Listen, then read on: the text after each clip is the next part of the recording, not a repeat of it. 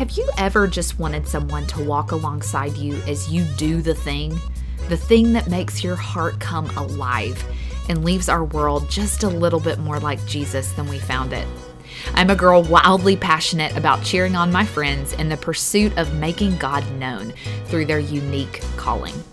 So, buckle up, because I'll gather up my favorite seasoned and rising leaders in their fields to share inspirational stories, strategic advice, and hard-won wisdom. I'm your host, Rebecca Dotson-George, and welcome to the Do the Thing Movement podcast.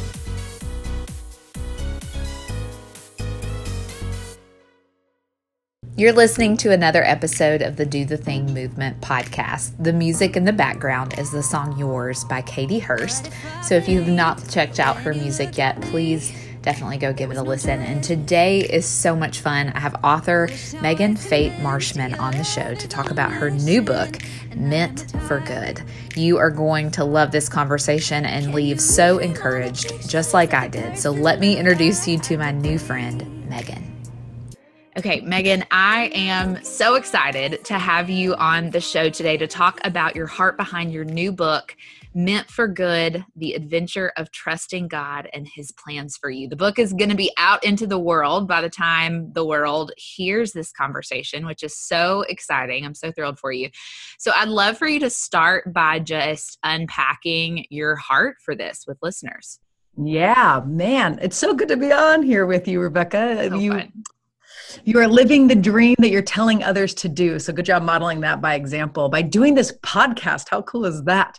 I'll tell you, this book journey really has begun by taking very famous passages and knowing you're not supposed to pull them out of context, but watching the world do it anyways, and then discovering on the journey what happens when you understand those famous passages, how much richer they become, how much more, how deeper it can go into your soul, and how much more secure you can walk into the world as a result. So the two main passages, man, we get to dive deep on is the Jeremiah 29:11, God knows the plans, and then Romans 8:28, all those plans are meant for good, and how that can collide with a person's life that maybe doesn't feel good at the time.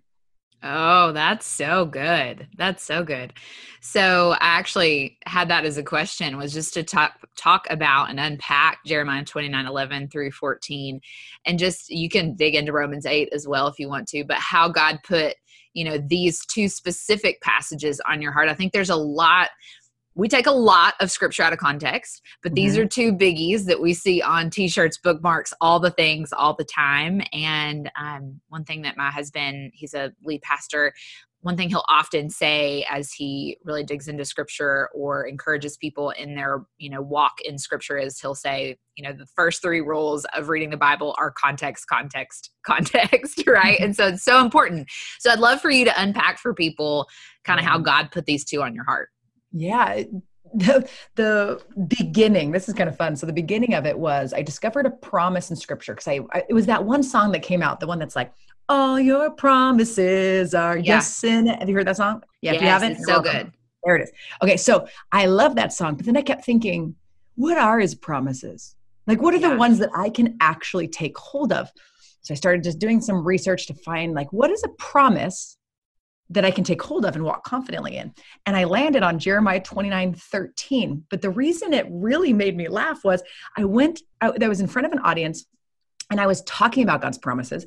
And then I said, like the famous one in Jeremiah 29, and the whole audience shouts back, 11. Yeah. Like 600 voices in unison said, 11. And I was like, oh no, 13. And then everyone burst into laughter. And there was a moment of, oh yeah, we don't know the promise in 13 because we're hanging out in 11 thinking those words are written to us. Yeah. The plans to give you a hope and a future, and the one that he describes in detail in verse 14, that portion wasn't written to us, but it was written for us. And understanding the difference of those two phrases, Bible being written not to us, but for us. Yeah. that distinction changes how we read the Bible. And I found that so many people read the Bible and they find themselves in their quiet times disappointed or not knowing really how to engage in it, or holding on to things that we think are promises when they're more like principles, and then going, okay, so I've seen far too many people give up on quiet time, and I want to revive the quiet time world. But I think it needs some equipping in order for people to feel confident going into quiet time. And I think the world and our world's culture has seeped in thinking every message, every verse, every quote is about us. And if that's the case, then we'll read the Bible as such, put ourselves as the main character, and then walk out disappointed because God isn't writing these words down for us just to feel warm and fuzzy or feel inspired. It's so that we can know God. So you take a verse like Jeremiah 29:11. And if that verse is about us, then of course we'll look for where the prosperous future is. And then when suddenly cancer comes into the story, you wonder, where is God in all this? And then you read Romans 8:28 and you go, how could that be meant for good? How could the coronavirus be meant for good? And so the beauty of these passages is it's teaching you how to read the Bible differently. So Jeremiah 29:11, if it's not about us and it's actually about God, then you can know this. And listener, wherever you're listening from, hear these words. God really knows the plans. He really knows where it's going. And then you can read the 3 verses that follow, which are God's invitation to say, hey, here's what it looks like practically to trust me. Not to just say, I trust in the Lord, but do you want to know what that practically looks like? Good. Verses 12, 13, and 14, he outlines. And that really became the framework for this book, is saying, I don't want people just to say, I trust God. I want them to know and have confidence that they are actively trusting God. Yeah.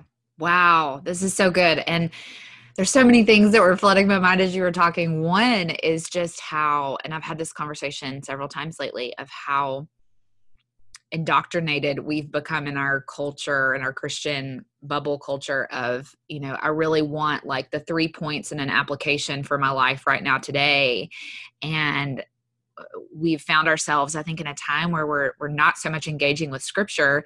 We're doing, fill in the blank Bible studies, which are awesome. And I'm such an advocate for, they're great, but we've lost the art of just learning about God's greater story in all of scripture and what then, sure, it was written to a certain people, but it's, like you said, it's to a certain people then when it was written, but it's for us now.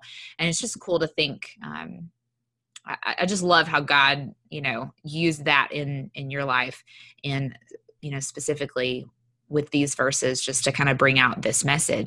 Another thing that you address in the book that I know so many in our community struggle with is feeling not enough, quote, not enough, right? So we know those struggles are not from God, they're from the enemy, right? And in fact, we're exactly enough to be used by God. We're more than enough to be used by God. And so why do you think this struggle is so prevalent? And then walk us through kind of how you address that in the book. Yeah. Okay. This might be news because it was to me as I went on this journey. I always thought that the thing I needed to combat those feelings, which, by the way, if you're feeling not enough in a category of your life, I'm not enough to be loved. I mean, it gets that deep, or it's just, I'm not enough to provide for everyone around me that has all these expectations. And I'm not even enough for myself. I feel like I can't do everything for everyone all of the time. And I think I hear this so often, but here's the aha moment for me in studying scripture. And I can go into more of the scripture that actually brought this out, but here was the big learning. We hear a lot of lies, right? You hear a lot of lies in our brain. The visual I have is like a tape recorder. And for those listening in their 20s, it's similar to a CD. Wait, you don't know what that is either, but okay. So like a tape recorder in your brain, constantly like reminding you either of failures or of phrases that can be lies. It's similar to the enemy. He just does this, right? But here's the aha moment for me. The phrase not enough is not one of the lies. The lie is that we think we have to be enough to our own standard, the world standard, to be used by God. That blew my mind. And you read about it all the time. You've heard maybe like a Dallas Willard who says, God's address is at the end of your rope. It's not when you're self-sufficient that God's using you, because you're self-sufficient.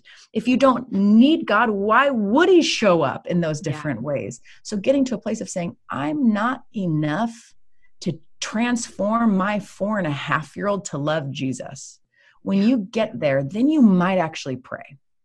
I fear the reason we don't pray is because we don't feel like we need to, yet we wrestle with these not enoughs. And then we bring that not enough and we want God to convince us that we are. And the truth is we are in him, but we're not by ourselves. And that distinction is really freeing. It's really freeing for you to come to a moment and going, I am not enough to do everything for everyone, but thank God he doesn't leave me in that place. He wants to partner with me. But if I don't acknowledge that I can't be everything to anyone, then I'll just keep trying to do this life on my own. I'll pray every once in a while, spend time with God every once in a while when it's convenient. God won't really be the priority. Yeah.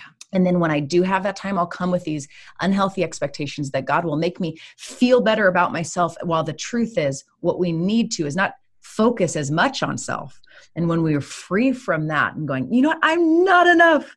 And you can shout it to yourself in the mirror going, and that's okay, because that's right where God begins. I mean, look at the guys that he chose. Yeah. I wonder for you even, Rebecca, as someone that people are listening to because they see so much good things that you're doing and they see this passion and even success of launching a podcast into this world. What have you, I have to just ask because it's so interesting. What have you been either told or realized about that phrase that's transformed you into freedom of living? Yeah. So wow, that's a great question. And as you were talking, one thing that came to mind that somebody encouraged me with a couple of years ago was they said, I don't even remember what it was, if it was like a speaking engagement or something, but they were encouraging me beforehand. And they said, I'm not going to say that I believe in you. I believe in God in you. Like, I don't believe in you apart from God, right? Because it's the Holy Spirit working through us. And I loved that phrase. I thought it was so good. And I think where God's really transformed me, I don't know if you're familiar with the Enneagram. A little. Okay. So I only say that just for context of my personality. So I'm a 3. And if you know what a 3 means, it's an achiever.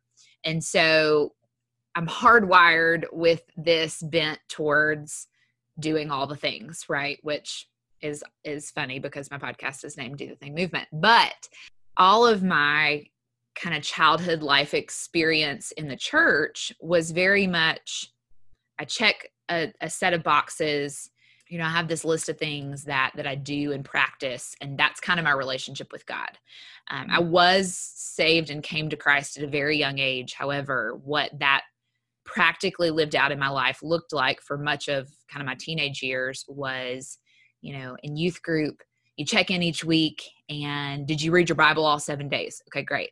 Did you do X, Y, and Z? Yeah. Okay, great. Okay. And then all those things earn points that lead towards a mission trip at the end of the year. And if you get enough points, you get to go on the mission trip. And so now it's part of my testimony of how God's really redeemed me from a lot of box checking to really free me into realizing, I don't earn grace. I don't earn my relationship with God, but then also, there's the part of the like man's approval piece of that I think I really battled when I was younger. And I still have my moments where, I'm choosing man's approval over God's.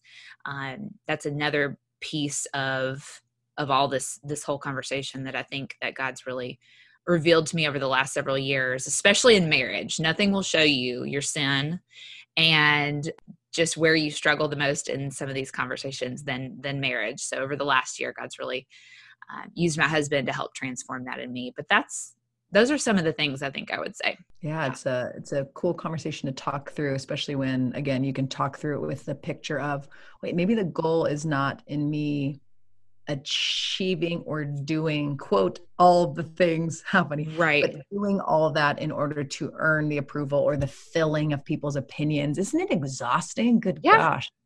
But I hope you did get to go on those missions trips, I did. They were great. And that is not, I love and adore the church, and I'm so thankful for my heritage. And I always say that before I tell that part of my testimony, because, it probably didn't affect everybody in our youth group the same way it affected me, just out of my sin nature and bent towards checking boxes. Right. So that's kind of where God used that in my life. I'll add to this conversation that I worked for curriculum for a few years for the church, specifically elementary school through middle school curriculum. And it was so fun kind of taking all those wonderful things like, is it good to bring a Bible to church? Yes. Is it good to bring a friend? Yes. And say, how do we change it? How do we make it less about the person? Because when you do those things, it builds up the church.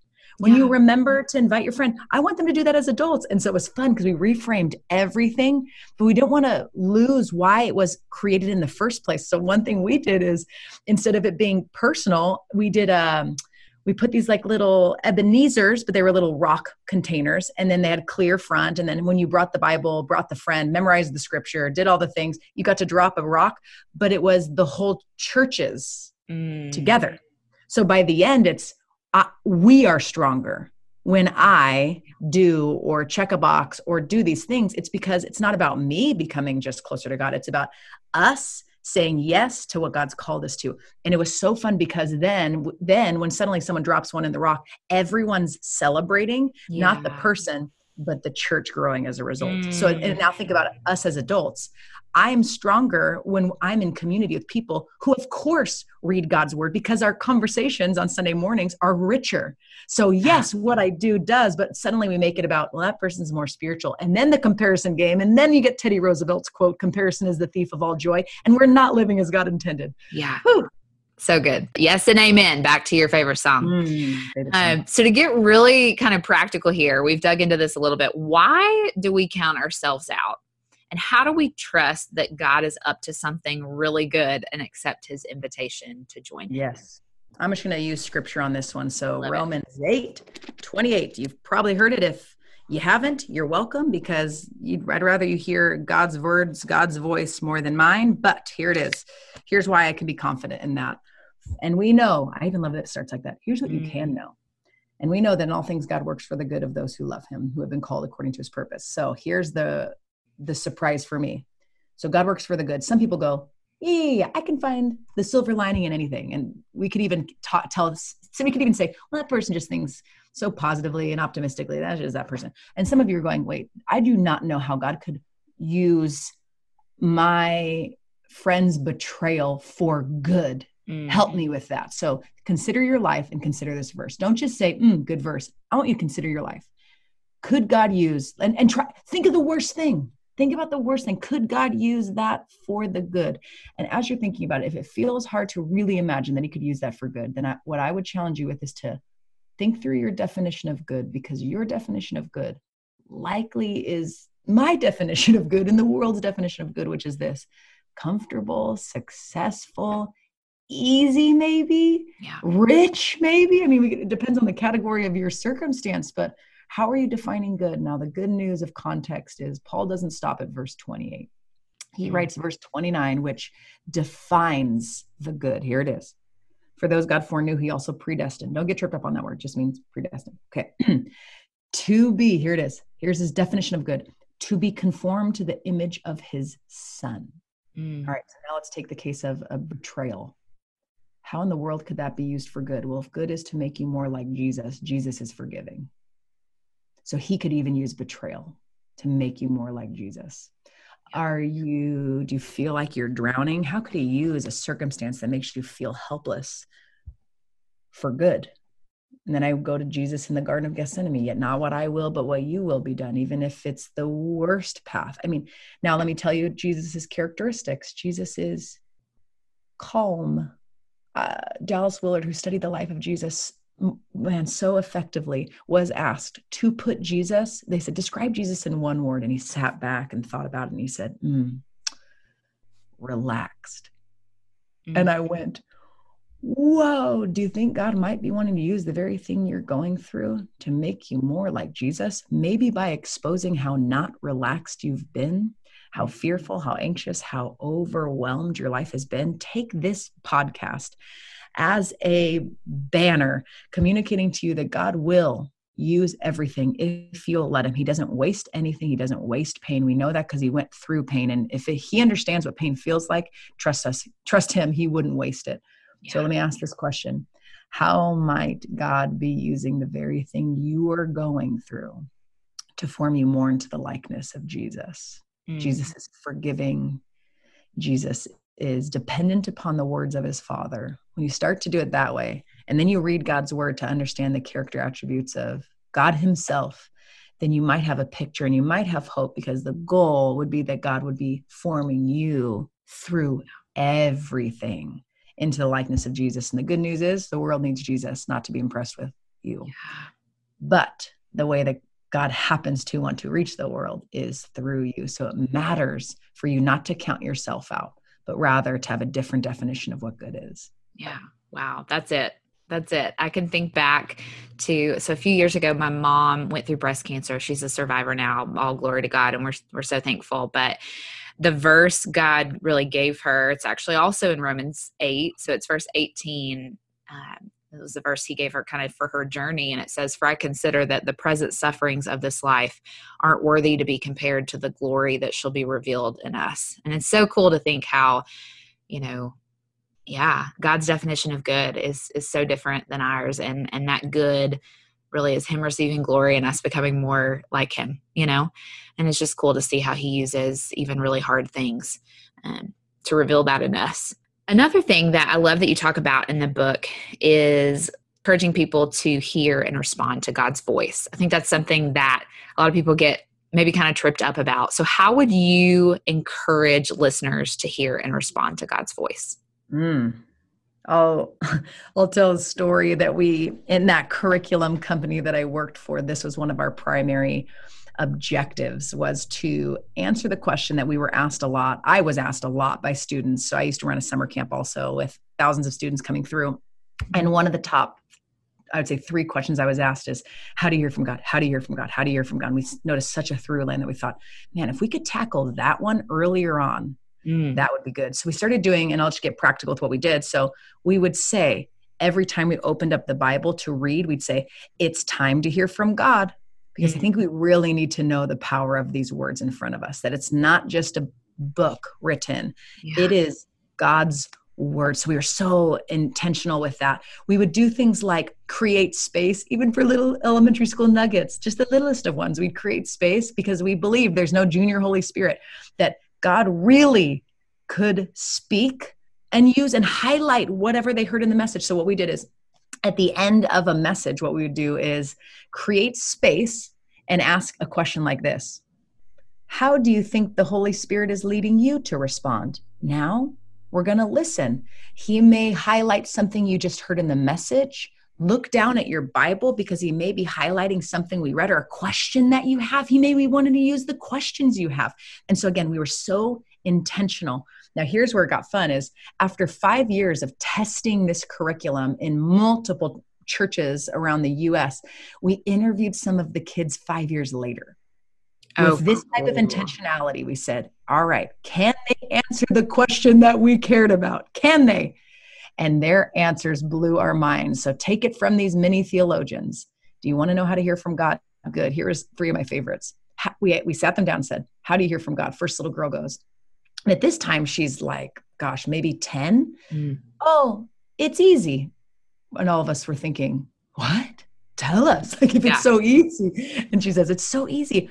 All I do is I go in my room, close my eyes, and I really have to focus. And then I just listen.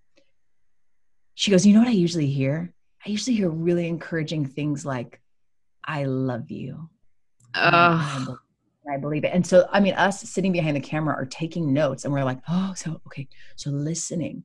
And this isn't new for any listener right now. You've known this, you need to listen. But let me ask, when's the last time you gave him 5 minutes, and just for the sake of saying, God, I'm listening? In fact, can I tell you practically, over the past month, I've turned off Netflix at night for the sake of silence and solitude. Silence being just creating space, emptying the sounds, because nighttime's really easy to do that. Yeah. And then solitude, inviting Jesus into those thoughts. Oh man, take the words from the 10-year-old. You just got to sit there and listen. you gotta do it. So if you haven't heard from him in a while, take her advice. Or how about kid number 2 who says, so I start, when I go to read my Bible, because that's how I hear from him the best. He goes, I don't just read it once, because for some reason, the first time I'm not really paying attention. And he's saying the thing that all of us do. We just don't acknowledge it. And he goes, by the second, even the third time, usually he'll just kind of like highlight something in the Bible text. And then I'll trust that's what he has for me. And I'll think about it the rest of the day. And all of us are thinking, that is brilliant. So what you're saying, young man, is you don't read the Bible or your quiet time to get through it. That's different, Yeah. And then kid number 3 was so funny. It was a little boy. He's like, you know how you can just kind of tell people that really know God? And I'm thinking, so judgmental, but continue. And he goes on to say, you can just tell. And the truth is, listener to this podcast, man, if you spend time with them, people would be able to tell. Yeah. Don't just think of it as a chore. Don't think of it as a to-do list.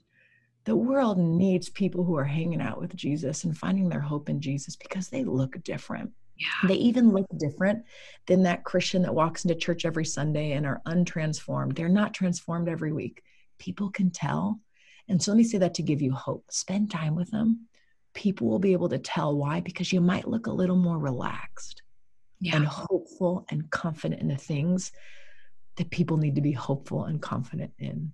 Yeah, it's so true. I've had so many conversations lately during this season, even where people have said, in the question that I ask about the best piece of advice that you've ever been given, multiple people have said, what God's really brought out, even especially in this season, is I have got to stay rooted in God's word.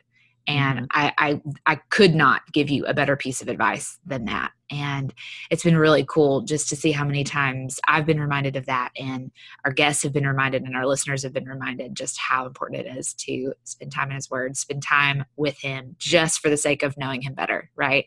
Yeah. And listener to this moment, I know you know that, but can I just encourage you, when will you do it today? Yeah. Put it in your calendar. You don't miss meetings. Yeah. You miss times. Put it in there today. Get away with them. Yeah. Do it. Okay, back to you. I love it. I love it. Okay. So back to my favorite question. We end every episode with this question, and that is, what do you think is the best piece of advice that you've ever been given? Yep. It was right before I had my first child. A pastor named Sam Luce. I was speaking at a conference, and he walks up to me and he goes, "You're pregnant. Yay." And I'm like, "Yeah, I am." And thankfully, because otherwise this would be weird.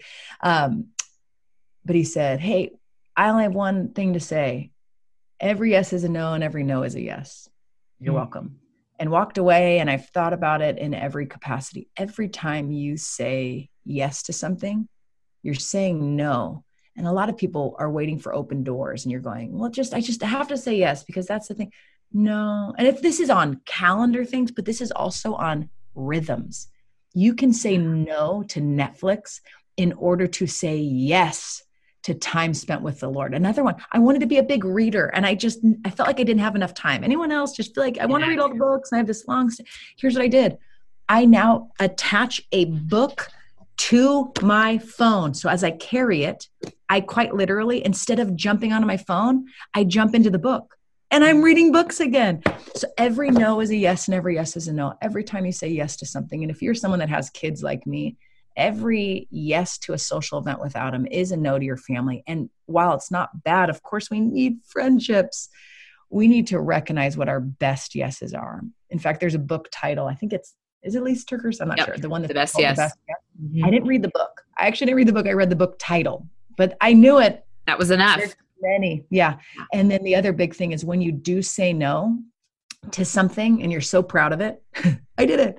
Make sure you realize what you can actively say yes to in saying no to that thing. And so if you're married, look at your spouse in the eyes, turn off your phone or put it upstairs or in another room or wherever, or whatever, in order to say yes with your attention and your focus. Yeah. I think, again, those yeses and nos, we have so many decisions throughout our day that just remember this phrase, every no is a yes and every yes is a no. Each time you say yes, just remember the cost of what you have to say no to in order for that yes to be to be realized. And then secondly, when you do say no, smile and then actively choose your yeses in response. Yeah, that's the piece that we miss so often. I love that. That's so good. So Megan, tell listeners where they can get in touch with you, where they can get the book and connect with you, all the things. Oh man, it's fun. There's pros and cons to social media. We can call it the enemy, or what we could do is utilize it for good. And so social media is man one. I love to connect with people. Megan Fate is my handle on all the things. So you can always find me there. That's my maiden name, Fate, F-A-T-E. It's the Hangout there, got a website, meganfate.com. These are all the places you can go to find anything more. But again, my hope in all of these different spaces is to use them for good, to create environments or to create conversations so that people can be formed more into the likeness of Jesus, because our world needs Jesus. So that's where you can find me. They do. Oh, Megan, this has been such an encouragement. I am so excited for listeners to hear this conversation and for them to check out the book. So thank you so much for being my guest today. Well, I'm honored. And listener, don't forget, get away with them. Schedule time. There's nothing better you can do with it. Yes.